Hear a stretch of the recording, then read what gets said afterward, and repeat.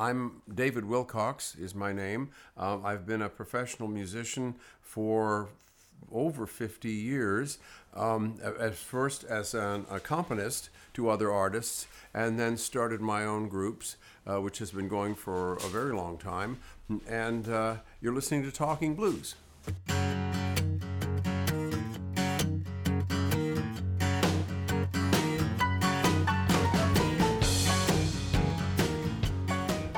Through the grapevine, I heard that you might have played the trumpet at one point. Yes, I did. Not very well, but in high school, I played the trumpet. And the main thing for me, well, first of all, I went to summer camp and met a guy who was light years ahead of me. He became a professional trumpet player. Nice guy, but so he also played the guitar, and I was a bit ahead of him. So we got along well. He was a very nice man. But he was so far ahead of me, and he didn't seem to practice much. And the other thing is, on the trumpet, if you make a mistake, it can sound funny, which isn't very good because if you start laughing, you can't keep playing. And so on the guitar, if you make a mistake and it's a funny one or anything, I think you can chuckle and usually no problem. So the trumpet came after your guitar? Well, yes. I tried a number of instruments as a teenager, and one of the advantages of it was that every instrument attacks a note slightly differently. A saxophone, a trumpet, et cetera, et cetera. And it helped me later on very much as a vocalist. Interesting. Different ways a note could be started or ended and things like that. What did your love of singing, was that there from the very beginning? Yes, it was, although I focused mainly on the guitar. I sang backup when I played with Ian and Sylvia. I was more focused on playing the guitar at first. And I also heard that you did a killer Robert Johnson type guitar playing, but what kind of stuff did you start off with playing the guitar? I heard the 50s radio guitar players, Scotty Moore with Elvis, Chet Atkins was a big hero and is a big hero, and Buddy Holly, and I think Tommy Alsop, who plays on some of the Buddy Holly records. So those were my the first people who really turned me onto the sound of it. But ironically, I heard an Ian and Sylvia record when I was in my mid-teens that just killed me. It's called Ella Speed, sung by Sylvia. It's a Leadbelly song. And the guitar was played by John Harold, and he plays brilliantly on it. And that was when I really, it solidified. I just galvanized me. I just had to do that or try. Would it be correct that at that point that you thought, this is what I'm going to do? I want to grow up and be a musician? That was, pretty much. But I think when I saw Doc Watson a little later, and then B.B. King, those were the people who just really made a fantastic impression on me. I remember walking out of a coffee house in Yorkville after seeing Doc for the first time and thinking, I have to, I didn't know you could do that with a wooden box with strings on it, and it was so magical. So I started playing more seriously then. And at that point, I know that you first started off in the folk scene. Yes. Can you talk about what that David Wilcox would have been like to see? Well, I started going around to open mics, and I gradually developed my appearance. You'd get on they'd give you 2 or 3 songs or something like that, and I started really working on it and doing tricks with the guitar and putting it up in the air and playing with one hand and all that stuff, And I got to the point where I could finish my little, 2 or 3 songs with my best song. And then the boss might come over and say, you can play another one, right? And then finally I got to where I could finish with a good song and save the very best song for the after song. You know what I mean? They'd come back and play one more now, and that would be my real killer showpiece, whatever it was at the time. And boy, do I remember the first time the boss came over to me and said, if you come back on Friday night, I'll give you $20 and play some songs. So. Wow. Can you maybe recall what some of those best songs were? Let's see. There's a version on one of my records of When David Was a Shepherd Boy, Play on Your Harp, Little David. One of those. Also Aberdeen by Booker White. Booker White showed me how to play Aberdeen, which you drum on the guitar and you can flip it around and stuff. It usually got a pretty good reaction. So those were some of them, Okay, so the question is, being a folk musician in the folk scene, how did you get the Telecaster? How did you become electric? Okay. I was very prejudiced against electric guitars. I was a real snob, and I thought it took no talent to play one, right? Okay, so a friend of mine on the folk scene named Doug Bush had a pawn ticket on a Telecaster. And he wanted to sell it to somebody. So I scraped up $100, I think, or something like that, and got this pawn ticket and paid whatever was owing on the Telecaster. Right? And so I had an electric guitar, and I got a cheap little amp in my basement, which Leon Redbone played through at one point. And I'd sure like to have a photograph of Leon playing a Telecaster, but I saw it myself. Anyway, so that was my electric guitar, and I wasn't that interested in it, but I did play it. I was mainly playing acoustic a lot, skipping a lot of school, listening to Blind Lemon, Robert Johnson, and Blind Blake killed me, and trying to learn that above all else. Okay, you mentioned Leon Redbone. Because of the documentary I worked on, and you were kind enough to answer a few questions about Leon, I kind of associate you with him in that time period. Mm-hmm. The other name that came up was Rafi, and I don't know if you played with Rafi a lot? No, I knew Rafi, and he was a very nice man, and a bunch of us, there was a music store on Yonge Street, the Mill Wheel, and Rafi, I think, lived above it. I'm not sure, but he certainly spent time there, and so did I. And we were part of the same circle there. But okay. I never played with him. Oh, okay. So now you get this Telecaster. Would it be fair to say, if that friend of yours had a Stratocaster, that you might be a Strat player today? Probably not, because I did buy a Strat after that and play that for several years. So I've sort of been, attracted to whatever guitar felt right in the moment, but generally Fender solid bodies. So you start to play the electric. How are you feeling about electric guitar players at this point? Still thinking I'm real snob, playing acoustic 90% of the time, right? And then I'll tell you what happened. I heard that Ian and Sylvia, they had the Great Speckled Bird by then, and Amos Garrett was leaving. All right, so there's no way that I'm going to replace Amos Garrett in the Great Speckled Bird, but I knew that if I didn't take a crack at it, I'd regret it the rest of my life. If I didn't at least speak up and say, give me a chance. But that's pretty courageous. Well, thank you. Thanks. I'm serious. Thank you. And so I knew somebody at a music store who had Ian Tyson's phone number, and I bugged him until he gave it to me. And I phoned Ian, and I said, please give me an audition. And he said, well, why? You haven't worked at anything at our level. And he was quite skeptical. And I said, what have you got to lose? And so he let me come over to the house, and I auditioned, and I got the job. Okay, so how do you think, what is it about you that got you the job, you think? Well, I've speculated about that a number of times over the years because I don't understand it. But I think probably the fact that I didn't showboat and I tried to phrase around the voice. I didn't step on him when he was singing, and that's really important. And that was just, I had fairly good phrasing already, And how did you know not to step all over him? Just my natural sensibility as a musician, what sounds good, right? But in other interviews that I've heard you talk about where you were musically at 21, mm-hmm. It didn't sound like you were totally confident about your capabilities. And even when you talk about doing this audition, it was just a real long shot. Yes, extremely. So when he said maybe you can join the band, how did you feel? It was still, to this day, many years later, it's still one of the most amazing experiences I've ever had in my life. To go from being a kid in North Toronto who's playing in his mother's basement, has dropped out of school, is not an athlete, was a terrible scholar. That's an insult to the word scholar. To all of a sudden doing what I was doing. And I hope you don't mind, I'll mention I should have an Oscar.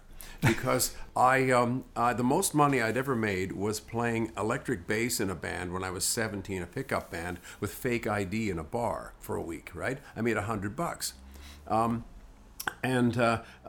Ian, we stood on the steps of the house after the audition, and he said, well, if you get the job, and this is in July, you'll make about $8,000 between now and Christmas. Is that okay? And I said, yes. or something like that. I said, yes, what am I going to do, But I mean, I bought my mom a fridge for Christmas. It was sort of announcing to the family I've arrived. I mean, I hadn't arrived, but So I'm curious that little kid who was practicing in your mother's basement, what did your mother think about your pursuit of music? Well, she didn't like. She liked music, and she. Okay, here's the thing about my mother, who was somewhat of a tortured soul, single mom, and raised two kids as a writer for television. Wow. Right? Okay. She would get on me very, very intently about being a good student because she hadn't been able to go to university because partly the war, World War II, but also because she was a girl. Her mother wouldn't agree to let her go to university, and so she never did. She audited classes later in life. But anyway, so my mother was on me to be a star student, in life's lottery. Somebody said they wanted Einstein and they got Frankenstein, So, okay, but she bought me guitars and tape machines, and by the power of example, following her passion, was louder than any words she could have said. Wow. That's wonderful. I mean, she was encouraging. And yes, then she was. When you got the gig with Ian Tyson, how did she react to that? They didn't say much, but I was raised by her and her parents, who were very cultured European people who never fully adapted to Canada. They came over later in their lives, and they were great people, but their English wasn't great, and the one overwhelming, and these are people who'd seen the great concert artists of the first half of the 20th century. I mean, Vienna and so forth. The one thing that really made a ringing impression was he's on TV. He must be good. He's on. Now I was on for like a second and a half every week playing a little turnaround or something. But the fact that I was on TV, really made a deep impression. It said, something to them. Which is a huge point, because when you auditioned, I guess you knew that you were auditioning not only for a band that would play concerts, but that would appear on TV on a weekly basis. Yes. What did that do for you in terms of getting that kind of exposure now, even if it's, a few seconds every week, but all of a sudden you're not just in a famous band that plays a lot, but now you're seen nationally on TV? Well, I'm going to the bank, and there's a kind of cute teller there, and I start, along with my deposits, I start passing her little poems, and things like that. Nothing too, risque or anything. But anyway, so finally she said to me, "Are you on television?" and I took her for lunch. So it opened a lot of doors that way. It gave me a swelled head, too. I mean, I had a real attitude, because I'd never experienced anything like that before. But it was a very a steep hill to climb, because Amos is a great guitarist, a great artist, and to fill his, well, I didn't fill his shoes, but to go and play where he had played was very, very challenging. And I used to wish there'd be another guitar player in the band to tell me what to play. And then what happened next was our steel player left, Buddy Cage, and Ian started hiring Ben Keith, who became Neil Young's band leader years later, and who played on I Fall to Pieces by Patsy Cline. Dozens of famous records, right? And was a fabulous musician. I mean, great tone, great phrasing, great ideas, just brilliant. In those days, the guitar and the pedal steel would split the solos. So 8 bars of me with my little dinky Telecaster with the pickups that were, I think, burning out. And now that I didn't know that then, but very, sort of thin tone. And Ben with this luxuriant, brilliant, confident sound, or you get the reverse, Ben and then me. So that was, very, very hard to do, very challenging. But when I talk to musicians, they always talk about surround yourself with people who are better than you, and you get better, right? Life did that for me. I had no problem. I was the youngest guy in the band. And they were all Americans, and had played with some, Bob Dylan, people like that. And that was, wow, it was a wonderful education. Speaking of education, can you maybe talk about what you might have learned through that experience of being a musician? Well, okay, basic things, just how to behave in certain circumstances. And like any job, there's a sort of an unwritten behavior code. So I learned a lot of that. And just, well, where, how, and when to play and what to play, more or less. By the end of it, I played with Ian and Sylvia for 2.5 years, and I can say by the end of the 2.5 years, I was a pretty good guitar player for them. And do you get better just from observing, or are you woodshedding every night after practice? In the bathroom on the road, so I wouldn't disturb people. I mean, I'd go in there and, and work. And I took a tape machine with me and Merle Travis records, all kinds of records, just to listen and to learn. So, no, I worked hard. And so that would have also been your first experience in the studio. I think you recorded 2 albums with... I did. My very first experience was with a singer-songwriter named Dave Bradstreet a couple of years earlier. So I did go into the studio, and with the Telecaster too. But really, my first major recording experience of any kind was with Ian and Sylvia. And they brought in the #1 country rhythm section in the world at that time, Kenny Buttry on drums and Norbert Putnam, the bass player, who, had worked with, you name it. I mean, they were these American guys, and they were I was terrified, and they were so kind to me, Norbert and Kenny, especially Norbert, because they could just see I was just quaking in my boots, But they could have just as easily brought in a guitar player too, right? And they didn't. Yeah, so that must speak to how good you were. Well, and loyalty on their part. I think they were quite loyal to me because, I made mistakes. I did embarrassing stuff on the road, said stupid things.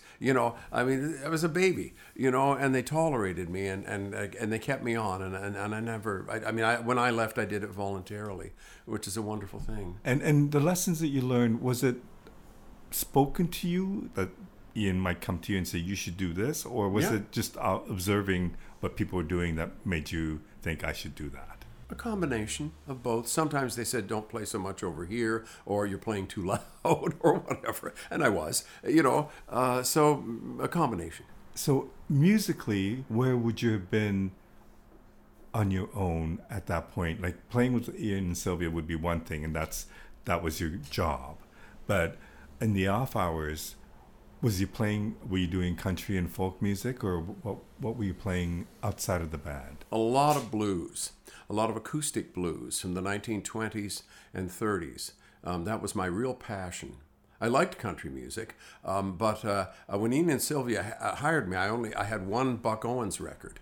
And I practiced with that before I went to the audition. But really, most of what I listened to was acoustic and some electric blues. So Waters and so forth. How different would have been the country playing? Like to support Ian and Sylvia, and maybe country's not the only thing, but from what you were used to playing, how different was that? Well, it was very different, but I think I picked it up fairly well, and I also really liked James Burton, who played on, of course, many country and pop records, and I got to tell him that too. Oh, wow. Because several years ago, I did a festival out in BC with James Burton, Albert Lee, Amos, who I played with before, and myself, and a rhythm section. And so I got to say to him quietly after our first rehearsal, when I didn't get a job on the electric guitar until I was 21, and I copied you as much as possible. And true James Burton, he didn't say anything. He's a very nice guy, but a very quiet guy, one of the most serious people I've ever met. Great, enormous gravitas. So at one point you decide you would leave Ian and Sylvia. At that point, what are you thinking that you want to do? I think you continued doing some sideman roles and playing for people like Maria Muldaur and various people. Paul Butterfield, I think. A soundtrack with Paul. Yeah. Okay. So, but are you thinking, I want to continue being a sideman, or I want to go out on my own? I thought I would be a side man and a side person, and I wanted to develop my skills that way. I didn't have any confidence in myself as a lead singer or as a band leader or anything like that. And I'd seen enough people start a band and have it die a week later, or 2 weeks later. And I thought, why would I do that? So what happened with Ian and Sylvia was I started turning the guitar up. And discovering that an electric guitar behaves differently at a higher volume and liking it. and it annoyed Ian a couple of times. But the thing is, I wanted to experiment more, and I got into a really loose kind of hippy-dippy band. Sorry, guys, if you hear this, called the Rhythm Rockets. And we were there was a lot of anarchy. I mean, we ordered pizzas from the stage during the show. We told the club owner to fire us. I mean, when we were very poor financially, But I got to solo a lot more, which I wanted to do. I got to just experiment a lot more. And that was part of my development, Okay, so this is around the time, would you have met Morgan Davis in the Rhythm Rockets? Or was that the band after? No, before. Okay. I met him. We were just talking about a place called Rochdale with somebody. And I met Morgan when he was a rent officer at Rochdale. I never lived there, but I went there a lot for business transactions, Yes. And consequently, we became good friends, Yeah, and we still are to this day. So somebody was telling me that you were in a band. I don't know if it was a band or if it was just an evening of you, Colin Linden, and Morgan Davis on stage together. And I just think... Very probably. I mean, I know, and Colin will affirm this, I think, that I talked him into quitting school to join my band when he was like 17 or younger, I think. Anyway, Colin quit school and joined my band, and we went on the road, and he was the rhythm guitar player. I mean, he soloed too, But that's quite a lineup. I mean, there's 3 amazing guitar players. Well, I mean, one thing about Colin and especially Morgan too is they stay out of your. If people know how to stay out of each other's way, it's one of the reasons I really enjoy playing with Amos. We sound very, very different, and we don't step on each other's toes. There's no contest, It's kind of neat that you wound up playing with them and recording with them after many years of. After you had replaced them in your first major gig. Mm-hmm. Yeah. Oh, absolutely. Well, I think he had a part in getting me into the Maria Muldaur band, which is where we played together. And he would play the pop and jazz solos, and I would play the rock and blues solos. I wonder which of the musicians that you worked with after leaving Ian that you kind of modeled yourself after for being a band leader. Well, what happened was I started, I was married by then, and my first wife encouraged me to go out and be a front person, which isn't really in my personality, or it wasn't at the time, which is odd because I've done it for many years now. But she encouraged me, and at the same time, Morgan was tired of being a band leader. And he said to me, I'll give you my lights, and maybe I paid something on time, and I'll tell you what to do in terms of like how you book the band with clubs and stuff like that, if I can play in your band. So that was the universe opening a major door, because I had a coach, and the coach was Morgan Davis in the beginning. But he was going to work for you. Yeah. Wow. But I mean, he sang some leads. Yeah. He played lots of leads. So we sort of shared it, but it was my band on paper, and he never intruded on that dynamic. But he was great. He really helped me, and I mean, it was like the life opening the door that I thought I couldn't open or have opened. Well, I don't know if you can answer this, but was there a lesson that you learned from him? That Oh, lots of them, especially about how to have a band. And as a musician too, he's very tasteful. He doesn't. The thing about Morgan, he never plays too many notes. Right. Is this the Teddy Bears or is this another band? The first band was called the David Wilcox Band. Okay. And then the Teddy Bears came after that. And in the Teddy Bears, is that when you took on the persona of the remote gambler? I guess you could call it that. My ex-wife was adamant that I had to have some visual representation that set it apart from other bands. Don't forget, we're going into bars. They've never heard of us. They've never heard us. They've never heard our material. We were playing Benny Goodman instrumentals, a cappella gospel, all kinds of stuff. And so there has to be something where I saw this guy who has a handlebar mustache and a long white coat and a carnation, or something like that, some identifying feature. And she was absolutely right. And I put that on, and that helped. I mean, that was part of the original image. But by the time that you released your first album, that image was gone. Oh yeah, it became a trap, like most okay. images do, you know. And so I shaved the mustache off, much to the consternation of our little cult fans or whatever they were. You know, there were people who really didn't like it, but I shaved the mustache off, and then cut my hair, and yeah, I was pretty much through with that by then. So I get the impression from speaking to people who saw you back then that you had mentioned Benny Goodman instrumentals and a cappella material, and that you were musically, as it was said to me, it was a musical soup that you presented. And that there was a lot of, I don't know if it's shtick is the right word, but there was a lot of... hell yeah. I used to raffle off a set of invisible dishes to an audience member and then be unable to find the prize. You know, I mean, all kinds of things and silliness and, you know, because I wanted to keep them entertained. It was very hard. It's hard to hold an audience if they've never heard of you and they paid $1 to get in. I mean, they think, well, you know, what is this guy, you know? Okay, so what changed? Because I see you in the last number of years that I've seen you, you don't talk a lot on stage. No. Your music, I mean, now it's your music, but you don't do Benny Goodman instrumentals, a cappella. Well, maybe you do a cappella, but no. But the musical genre, the musical soup has gotten more narrow, as not as wide as it was presented to me that you did back in the 70s and 80s. So how did that change? Well, okay, I may beg to differ with you on when you speak of width. Okay. It has transformed and perhaps has become a roux, as in a gumbo, rather than a soup. But I mean, we use whole tone scales.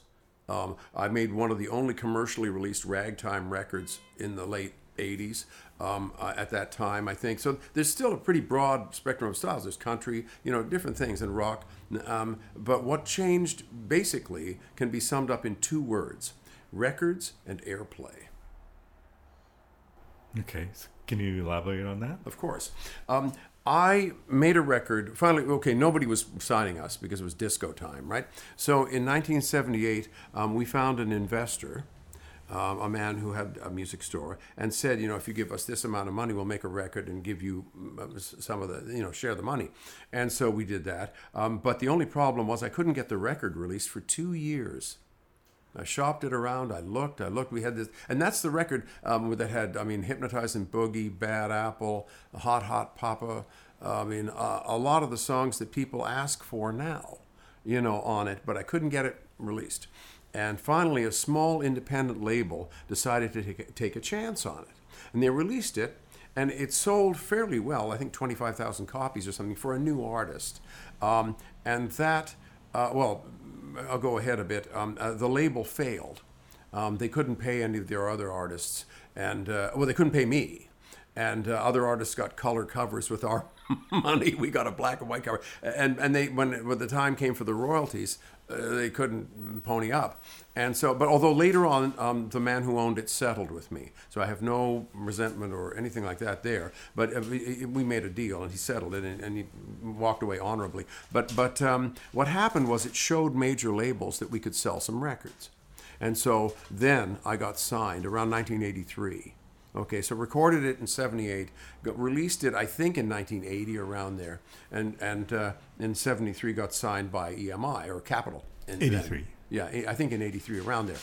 But what really, there was a night, okay. So I'm playing bars, and some of them were really ratty and getting fired and booed and stuff. Not all the time, you know, but definitely some of the time, you know, and really once or twice almost getting beaten up by the audience because they really, we weren't playing Led Zeppelin or Maggie May by Rod Stewart or the stuff they came to hear.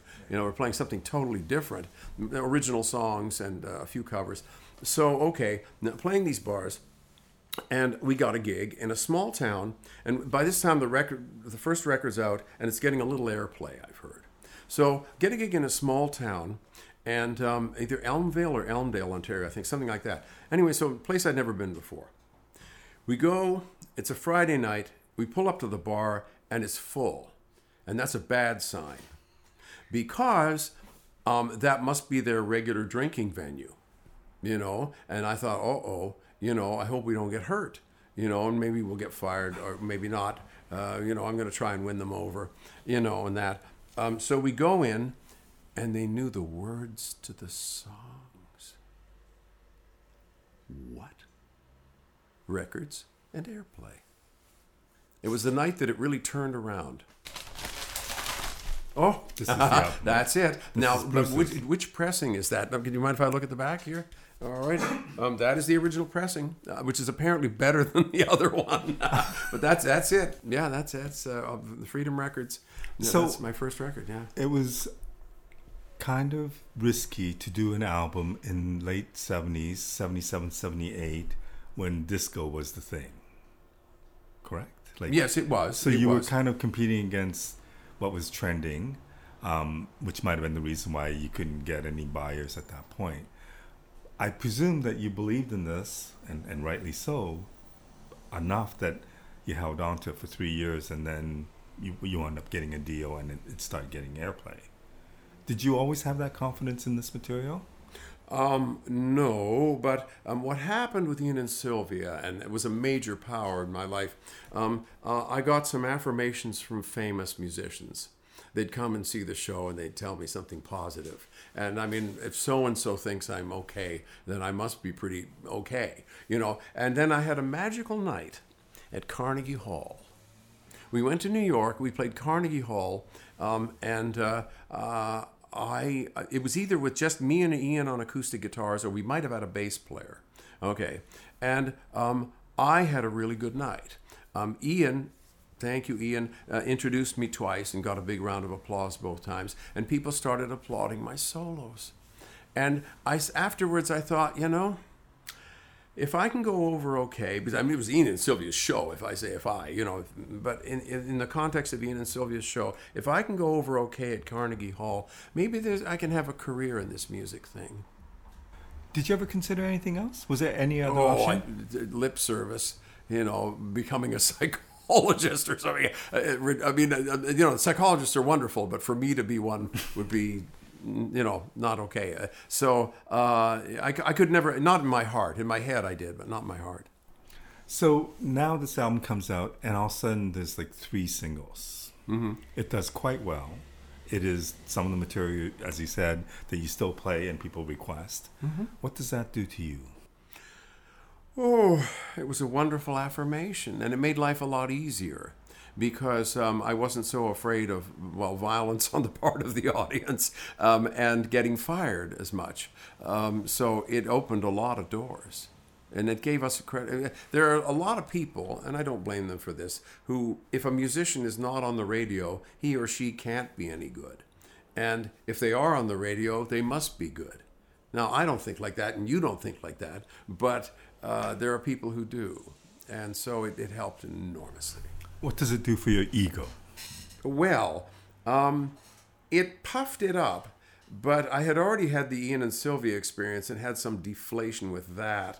And it made me uncomfortable because,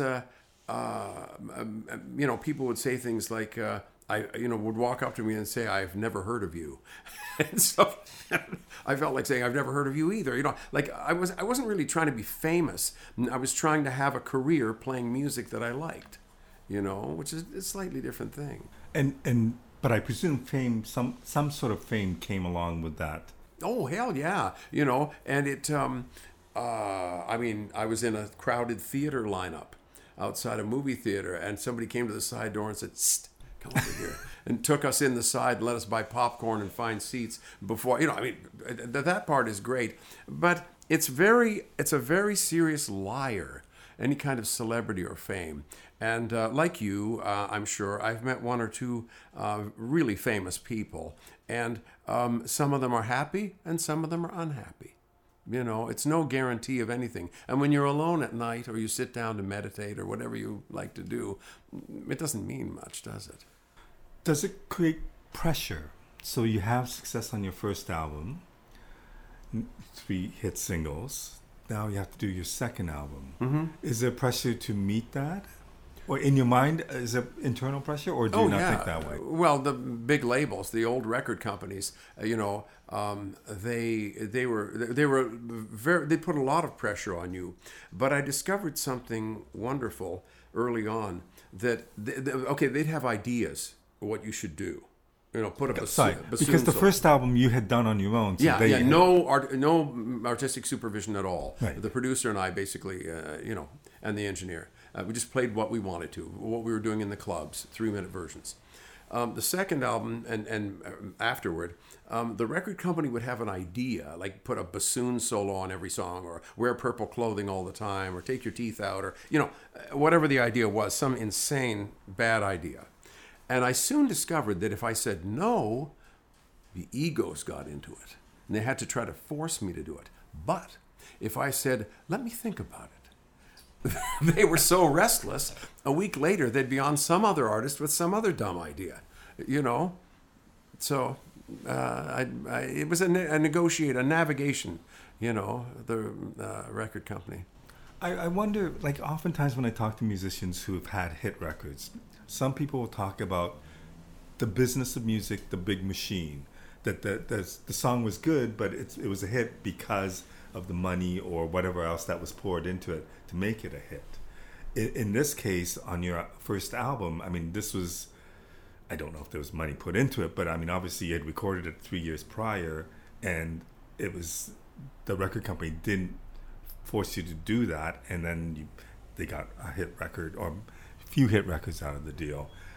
Was that pressure always still, like, wouldn't you come in with the second album saying, well, I kind of know what I'm doing, as opposed to having to deal with that pressure? I was very lucky to be with EMI, and they had a man named Dean Cameron, who I think was a real hero in some ways, who I dealt with. And Dean left us a lot of artistic leeway. He would have, he'd watch what we were doing, but he was better than most of them, a lot better than most of them, So I just, we'd work up some songs and go and record.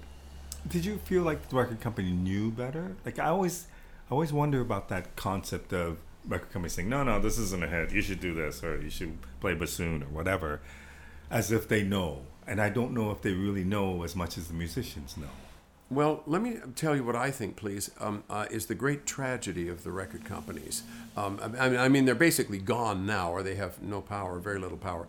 They're simply licensing units from past material, to streaming services. The great tragedy was that there were wonderful artists who didn't get signed. There were superb singers and songwriters who were way better than 80% of the people who did get signed. And they didn't have a chance the same way I did. They might have had a career, but it would be a much, much smaller career than they would have had they had some airplay, the things that I got. So with the success they had so early, do you have negative things to say about the music industry? Like, has most of your dealings with the business of music been a positive thing? Okay, 2 answers to that, if I may. First of all, I'm one of the lucky ones. Do you think it's luck? Because maybe not luck. There's certainly an element of skill and navigation about it. But the fact is that, of course, I've been ripped off, but nothing like some of the people who wrote major hit songs, international hit songs, who didn't get a cent. The classic example is Solomon Linda and the Evening Birds. Do you know that one? Mm-hmm. Okay, yeah. Well, here's a man who wrote something that they figure his family was ripped off for about $15 million US. The Lion Sleeps Tonight, which he wrote in 1939, in Swahili, I think. But anyway, or maybe Zulu. Anyway, the point is that I have been ripped off, but not a shadow of what other people have suffered on that basis. The other thing is, I have a theory that, and I'm serious, that music is such a sacred, powerful, spiritual force. It has to be surrounded by enormous ugliness and darkness just to exist in this world. Okay. And so it is very corrupt. It's very dirty. I like Hunter Thompson's description. The music business is a dark plastic hallway full of pimps and thieves, but there's also a dark side. Did you ever feel wronged by a label? Oh, sure. But, I mean, in the context, overall, I mean, that was just what you had to do to get your music out. I never felt, well, that's a hard question to answer. So, yes, but it's a question of degree. When I saw what happened to other people, at least I had a label. Mm-hmm. It's like your shoes don't fit. Well, but you've got shoes, True. Now we're into the second, third album. Where are you musically? Like, how confident are you about your songwriting, your guitar playing, your singing? Well, more confident than I was. I'd like to say a word about substance abuse, because I went pretty heavily into the drug and alcohol world in those days. Is that related to the fame or the success that you had, or no? It's related to the fact that I'm an alcoholic and a drug addict, and I don't have any trouble saying that. I haven't had any of those things for many, many years, but the fact is that impinged on my ability to choose. And I was still playing well, I think, and I mean, I never lost work specifically because of it, but I didn't sit down and think of directions to go in. I took chances, letting other people make decisions, and that some of which I don't like today. When I hear records from that era, it went in a direction that I'm not that happy with. The first album, the first couple of them, I was very happy with, and after that, it's tended to wander a bit, I mean, do you think it's an easy thing to... I always think how difficult it is to actually record an album, to have a song in mind, to go in with a band, record it, and come out with something that you had imagined from the very beginning. Like, it seems like a simple concept, but I can see how it's not that easy to go from the creation of the song to the final product. No, it's not. And also, you might record exactly what you had envisioned, but when you've recorded it, it sounds and looks completely different. That's the nature of the magic of music. Right. And then there's also the current trends, like synthesizers or drum machines. Mm-hmm. That those things might have been all over the place, and you think, oh, this is a good idea, they did it. And then you listen to it 5 years later and think, oh, God, that doesn't sound good. Well, that's a source of friction was a source of friction between me and other people. Because the thing is, I hate temporal records. And by that, I mean a record, when you hear syndromes, boo, boo, you're listening to 1988, right? I mean, I hate that. I like records that are somewhat timeless. Obviously, they're not completely timeless. I mean, when I hear a Caruso record, I know it's, but... I like records more like that. Speaking of which, I know you have a musical taste that's really wide. Do you have a love for opera? Yes. Specifically, some of the singers. I don't go to the opera much, but Caruso has been an enormous influence on me. Best crescendo of anybody on any instrument. And there's wonderful, now online on YouTube, there are one or two things that are Caruso recordings backed by a modern orchestra. They've been electronically edited, and you can hear that he had something that I don't think any other singer of that genre has since. Luciano Pavarotti said, there are all other tenors, and then there is Caruso. You didn't have a desire to be an opera singer? Not in the least. Okay. I don't look good in tights. No. Getting back to this issue of substance abuse. Yes. At what point did you realize this was a problem? I mean, was there a point that you realized that it was a problem? Oh, yeah. Well, basically I realized how much I was lying to myself. All the classic lies that addicts tell. Anyway, go ahead. But your playing wasn't affected by it. Oh, it was affected, but I mean, I think that well, okay. I don't know if this is germane to the conversation or not, but I had a lot of debate with myself over the relationship between drinking and drugging and creativity. Right, which many artists have books on the subject, everything else. And what I came to the conclusion that there are some people who can sing, write, dance, paint better after a glass or two of wine or a joint or something like that. But I'm not one of them because I can't stop. So therefore, it deteriorates the quality of my creativity. And did you hit rock bottom, or did you realize, this isn't good, I should just stop and turn myself around? Inside my soul and myself, I definitely hit rock bottom. I mean, I still had a place to live, and I was still playing gigs. But the idea of rock bottom is it's a subtle term in a way, because some people think it means you wind up on the street with nothing. Well, I didn't do that, but I wound up as low as I'd want to go, you know. And how difficult was it to change? Because I often think people don't really change, but when you stop smoking, you stop drinking or whatever, I think that's a change. How difficult was that change for you? It was difficult, yes. But I reached out for every bit of help I could get. I mean, my doctor, I read books on it, I talked to people, I did everything I could because it was obvious that I was either going to hit the ditch, or, well, I was already in the ditch, but it was going to stop or kill me, or I was going to, stop drinking and using. And and one of the results of that is that you, I believe, help addicts and alcoholics. I do. Yeah. I love doing that, And the thing is, I have to say that a lot of the people that I drank and used with are dead. And some of them were younger than me. And not from overdoses or anything like that, but it's so debilitating. Now, let me also say that there are people who can responsibly drink, smoke pot, do whatever, and including the other drugs, whatever they choose, and not be harmed by it.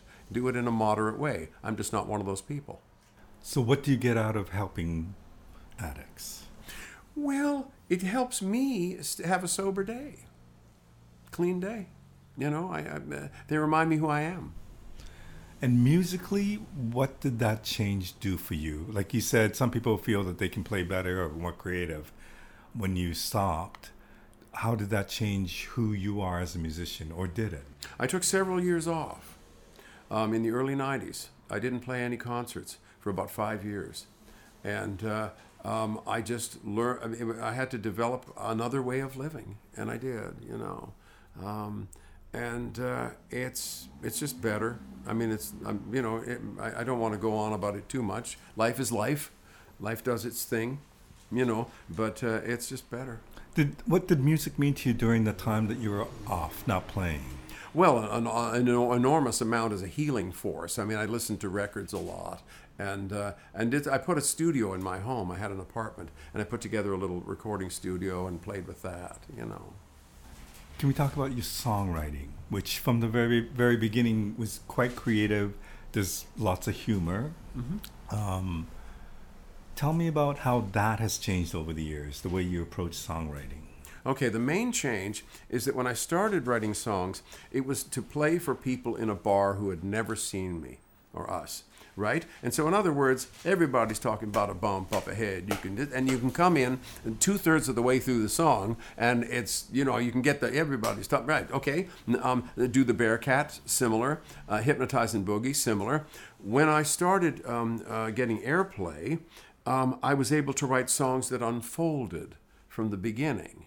So you had to listen from the beginning to get the full meaning and message of the song in a different way. Wow. Your playing, how was that affected? It was better over time because I had to learn the addict or the beast in me. There's a great song. Had to learn that it wasn't going to get a drink or a drug, no matter how badly it wanted it.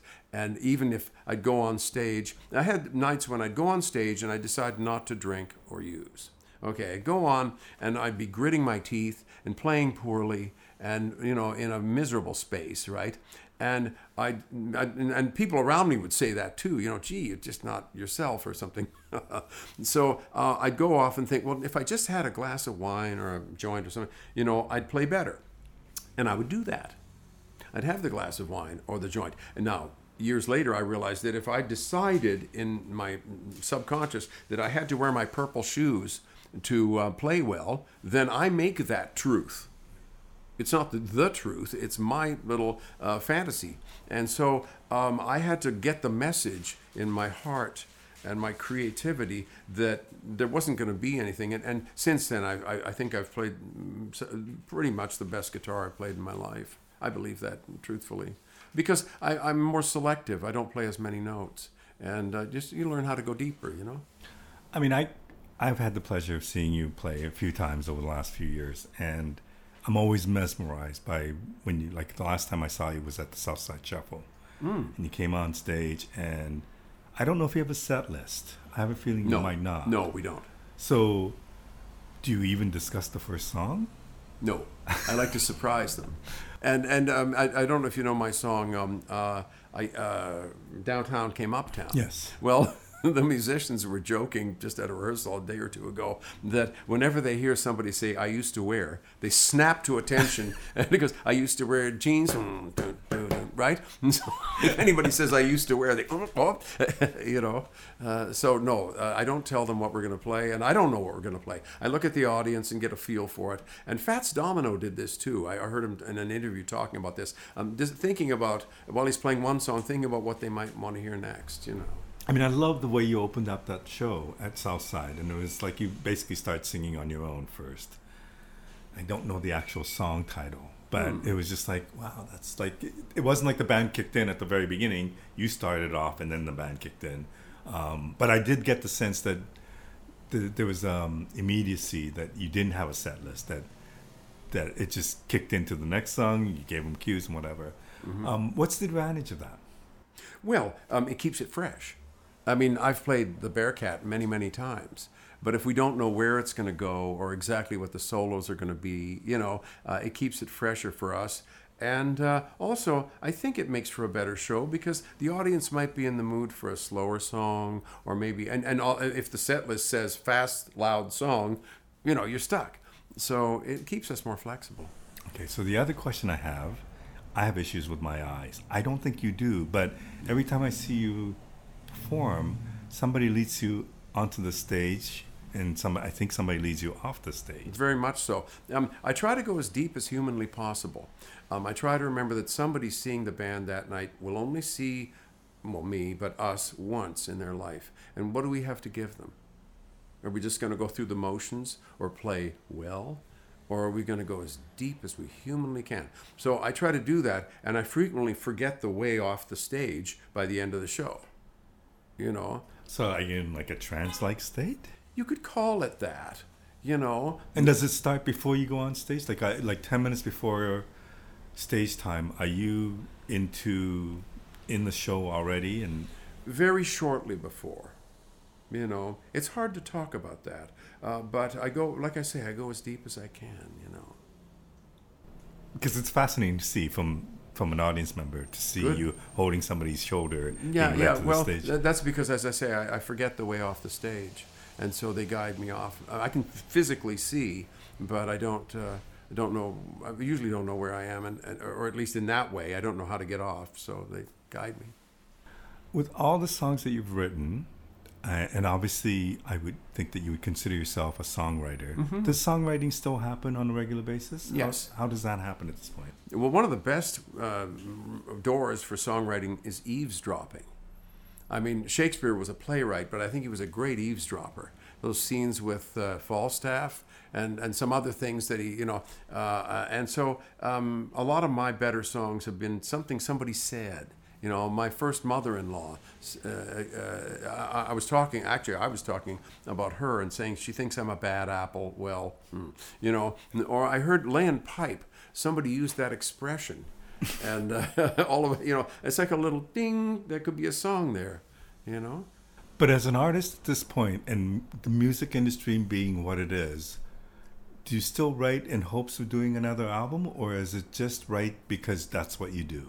Well, I have a choice. One of the great things about my career is that I have a lot of choices now, you know, and one of them is I might go in and record early next year. During COVID, we kept playing. We'd get in we had a large room in downtown Toronto. We practiced social distancing, and every week, once or twice, I'd get together with a rhythm section. And it was food for the soul, you know. So I heard this story that you do this, but it might not be the same rhythm section. No, I use different rhythm sections. To keep a steady band going is if you're like the lead person, let's say front person, can get very expensive if you're going to keep people in good circumstances. So you'd have to work most of the year. Now, I've heard stories of Stevie Wonder's band being on, like for an entire year, being on retainer. Well, the thing is, that's great. Nice work if you can get it. Mm-hmm. There's other artists like that too, but I'm not at that level. So it's the best thing for me, and this way I get to pick and choose gigs. If it's a nice festival or something, I want to play, then I can, say no to the stuff I wouldn't want to play, and we can stay in decent hotels, travel in decent circumstances, and so it makes sense. But you just get different rhythm sections to work with you, and you still practice on a regular basis. Oh yes, and also I play differently with them too. I learn like I'll play differently with a different bass player or drummer or combination, and so it keeps me stimulated too. My final question to you: at this stage in your life and all that you've accomplished, do you still have goals, whether it be music or otherwise? The same goal I've had for many years is to go deeper, play better, communicate more, sing better, and that's my goal. And you will continue doing this until you can't. Yes. Somebody told me recently when I was 8 years old, he was a guy I had known through his sister told me, and I hadn't seen him in decades, but he said that when I was 8 years old, I said, I'm going to be the best guitar player in the world. And the thing is, of course, there's no such thing, but that's always been my desire to be a good musician, I just want to show you something. Yeah, sure. Once again, another the one of CBC Bruce's transcription disc. Yes, absolutely. Tell me about that. Tell you about that. Okay. That was when I was still in a very formative stage. I got to do some recording for the CBC,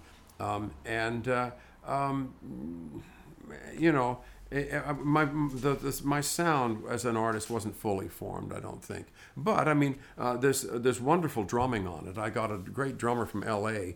called Earl Palmer to come up. Wow. Earl Palmer's on this, and one of the greatest drummers in history. And how did you manage that? Well, he was in Maria's band. Oh, right. And I knew if I got to make records ever as a front person, I wanted to have excellent drumming. So that it was essential. I don't think you can make a really good record without a good drummer if that's the kind of ensemble. And so he was given another name, like somebody else's name was on the contract. We weren't supposed to bring in American musicians, but brought in Earl, and he played it. That's him. Wow.